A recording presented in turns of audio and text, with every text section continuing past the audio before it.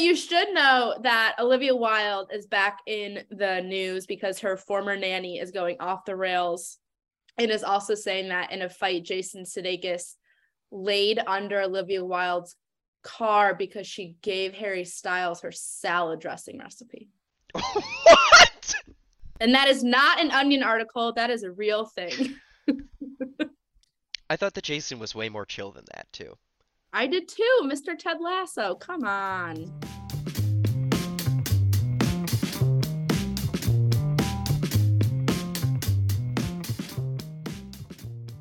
Welcome to Talking Underwater.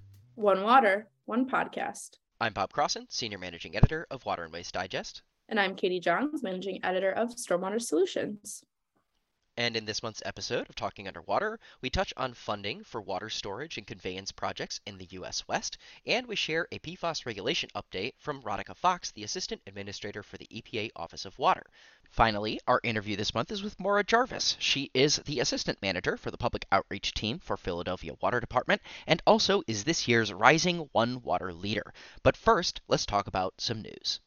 Yeah, thank you. So earlier this month, the U.S. Department of the Interior announced $210 million in funding from the bipartisan infrastructure law that aims to bring clean, reliable drinking water to communities across the West through water storage and conveyance projects. The department's press release said, quote, the projects are expected to develop over 1.7 million acre feet of additional water storage capacity, which is enough water to support 6.8 million people for a year. The funding will also invest in 2 feasibility studies that could advance water storage capacity further once completed.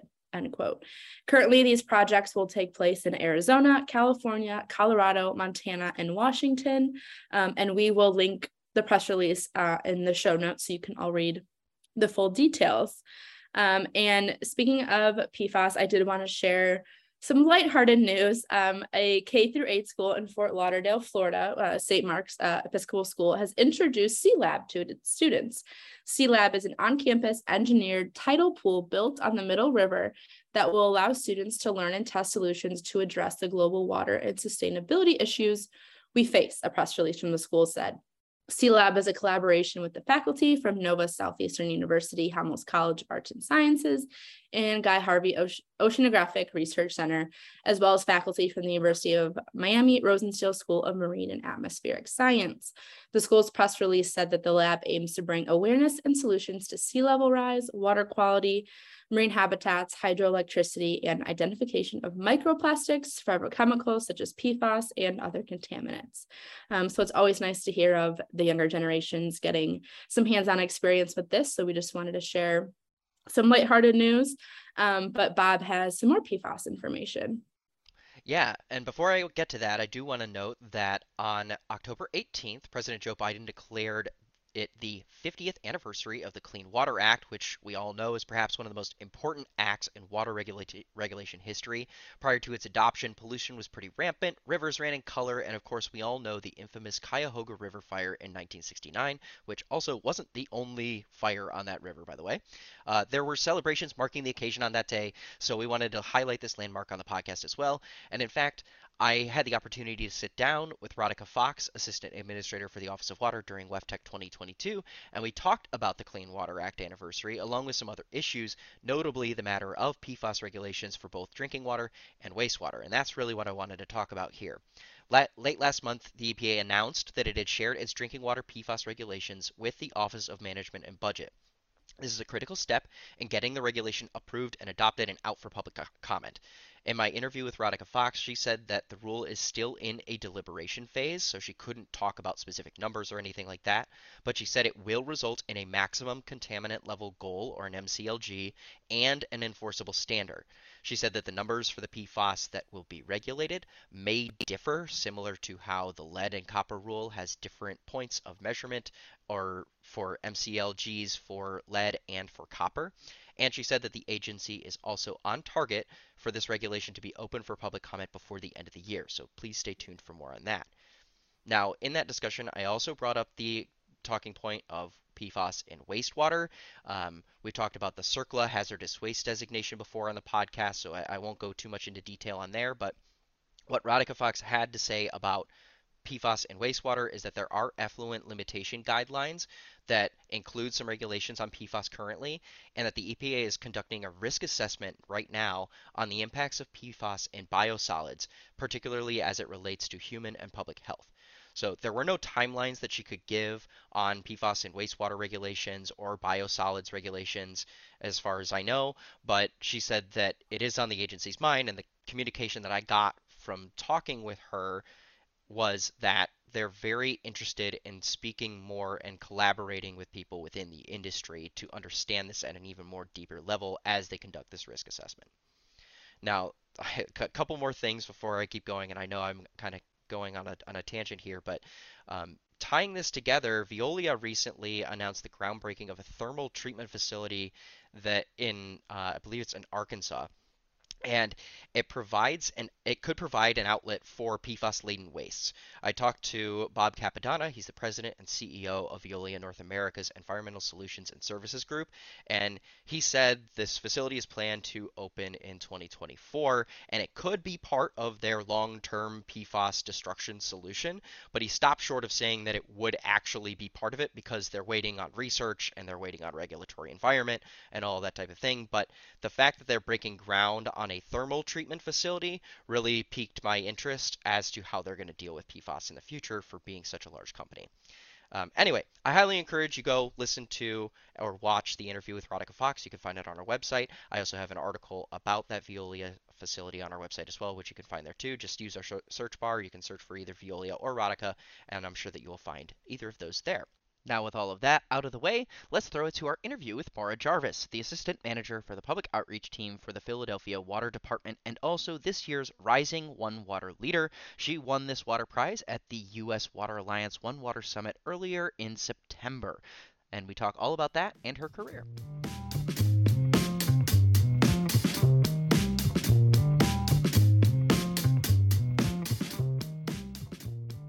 Hey everyone, it's Bob Crossan, Senior Managing Editor for Water and Waste Digest. I'm here with Maura Jarvis. She is the Assistant Manager of the Public Outreach Team for the Philadelphia Water Department. Boy, what a mouthful for me. But also, she is the Rising One Water Leader this year. And Maura, thank you so much for talking with me, and congratulations on that award. Thank you so much. It's really an honor to be here, so thank you. So could you tell me a little bit about the work that you do and how did you end up in this position that you get this title? Yeah, it's a funny story about how I got here. A lot of people say that that water found them; they didn't find water, and I think that's very true. It is an interesting point about how people end up in this industry. I feel like, sort of a side note, I go back to my high school for career day every year and I talk about my job, and absolutely nobody knows that this is an industry that they can work in or civil service or anything like that. So it's kind of funny that way. We really need to do a better job about getting the youth in, thinking that this is a job that they can do. But anyway, I got into it because I actually started as an intern. Okay. And I went to Drexel University. I graduated with an interdisciplinary degree called Sustainable Product Development. And something that Drexel University is known for is their co-op program. And so co-op stands for cooperative education, and it means that work experience is embedded into our academic curriculum.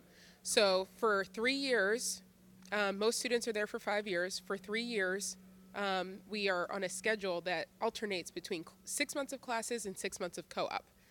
And so that means that for about a year and a half, not consecutively, but for a year and a half, I was working out in the world, but as a student. And my last co-op was with the Philadelphia Water Department. And it was a really awesome experience because, again, I had no idea that that was even something that I could do. Working in public affairs on a communications team, talking about environmental sustainability for a utility. It all just didn't make any sense. When I saw the listing online, I was like, there's no way a job this cool exists. And so I started working on the team that I'm employed with now, but I was an intern, and I found out about this wonderful program called Green City Clean Waters. And from there, it just sort of took off. So they hired me right after I finished my co-op. And now for the past 6 years, I've been working with the Philadelphia Water Department on the public engagement team. I started out as, well, an intern, but I moved up to community outreach specialist, and most recently I've been promoted to assistant manager of the team. And it's been an amazing ride, and I'm excited because the thing that I've been really passionate about for, a long chunk of time since I was in school is how are we communicating technical aspects of sustainability to everyday people? Yeah. Or, we're providing all of these core services. The water department, our water department is an integrated water utility. So we do stormwater, wastewater, and drinking water. And, these are really big responsibilities that we're taking care of for our residents. And how are we communicating about that? Yeah. Are they understanding everything that's encompassed in that bill that they get every month? Yeah. And that's, in essence, what we're doing on my team. And it's something that I feel very passionately about, making sure that people know where their money is going, making sure that they understand what our purpose is and where our passions are, which is to serve them. I'm very passionate about serving my community. I was born and raised in Philadelphia. I think it's just the most amazing thing that I get to talk to my neighbors, essentially, about sustainability programs and water, the essence of life. It's just so cool. So I hope that answered your question, but that's sort of how I got into it and essentially what I do now. Yeah. Well, tell me a little bit about, One Water. Obviously, you're talking about this integration and everything. That's obviously got to be some type of passion for you now, being a rising One Water leader too. What does One Water mean to you? What does it mean to you? What does it mean to your career? And what does it mean also to your community? One Water means that, to me, everything is connected. There isn't a single issue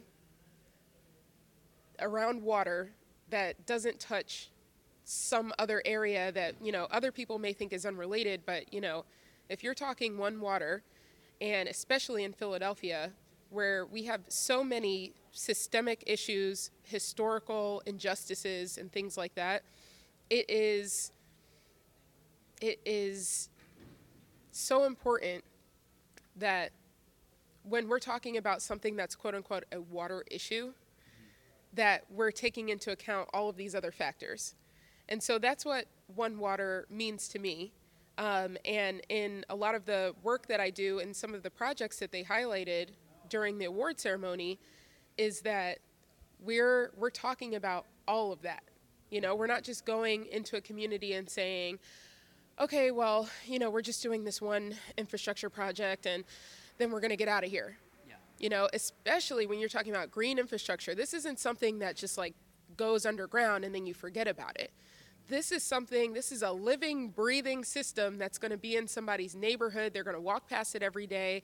They're going to drive their car past it. The school bus is going to go by. The kids are going to look at it, all of these things. You can't just say, oh, this is coming. There it is. Goodbye. There's a very robust process that is in place to make sure that people are embracing these technologies and this infrastructure and that they understand it. They know, all of everything that goes into it, what a combined sewer overflow is, what green infrastructure is, what they can call these green tools that are in their neighborhoods. And so anyway. Well, it sounds like it's a place for the community to gather too, right? Exactly. Yeah. Well, what's your vision for the future of One Water? You obviously are already on a path toward making one for Philadelphia. Could you talk a little bit about what you see just on a broader scale? I think one thing that's extremely important to me, this is a big word right now, but I feel like I don't want it to lose its meaning, which is representation. Okay. And it's so important that people are able to see that they're reflected in the groups that are representing them or that are trying to speak to them or communicate with them. And for a long time, even at the water department or even at many city agencies, the higher up you go, the less people tend to look like me. And so, I feel recently we've been making really great strides in that. But as far as One Water in a general sense around the country, I just hope that we are having leadership in our utilities and all of the organizations and everyone who's involved in this effort that represents the people that they're trying to reach. And in that sense, you can really get to the essence of these One Water challenges, because if you're part of the community, if you represent the people that you're in this issue with, or that you're trying to solve a challenge with, then it's just sort of a no-brainer. So I feel very strongly that having representation of the people that we're serving is extremely important in addressing One Water challenges, and also just more partnership and collaboration. I think One Water Summit is an amazing example of all these people coming together. There are some conferences that are very technical heavy. And so you have a lot of engineers and scientists all talking together, and then you have the other people on the outskirts, And then I was fortunate enough to go to another conference that is solely just water communicators, which is really interesting. But we're all in a room talking, and the stuff we're talking about, the scientists and the engineers need to hear about. Yes. So we're talking about One Water, everything is connected. That means all of our work has to be connected. We have to communicate with each other. We have to collaborate, or else we're all just working in silos. And, One Water Summit, like I was saying, is a really great example of how you bring all of these people together, and we can really get to the root of some of these challenges and start working on solutions. I think that in essence is One Water. Yeah, it may be one water, but it is varied and multiple perspectives that are required to make that One Water vision, right? Exactly. Yeah. Well, thank you so much. I appreciate you taking the time. And for everyone who's watching, definitely check out our video description below. We'll have some links to some One Water resources, as well as some things about Mora down there. So check that out.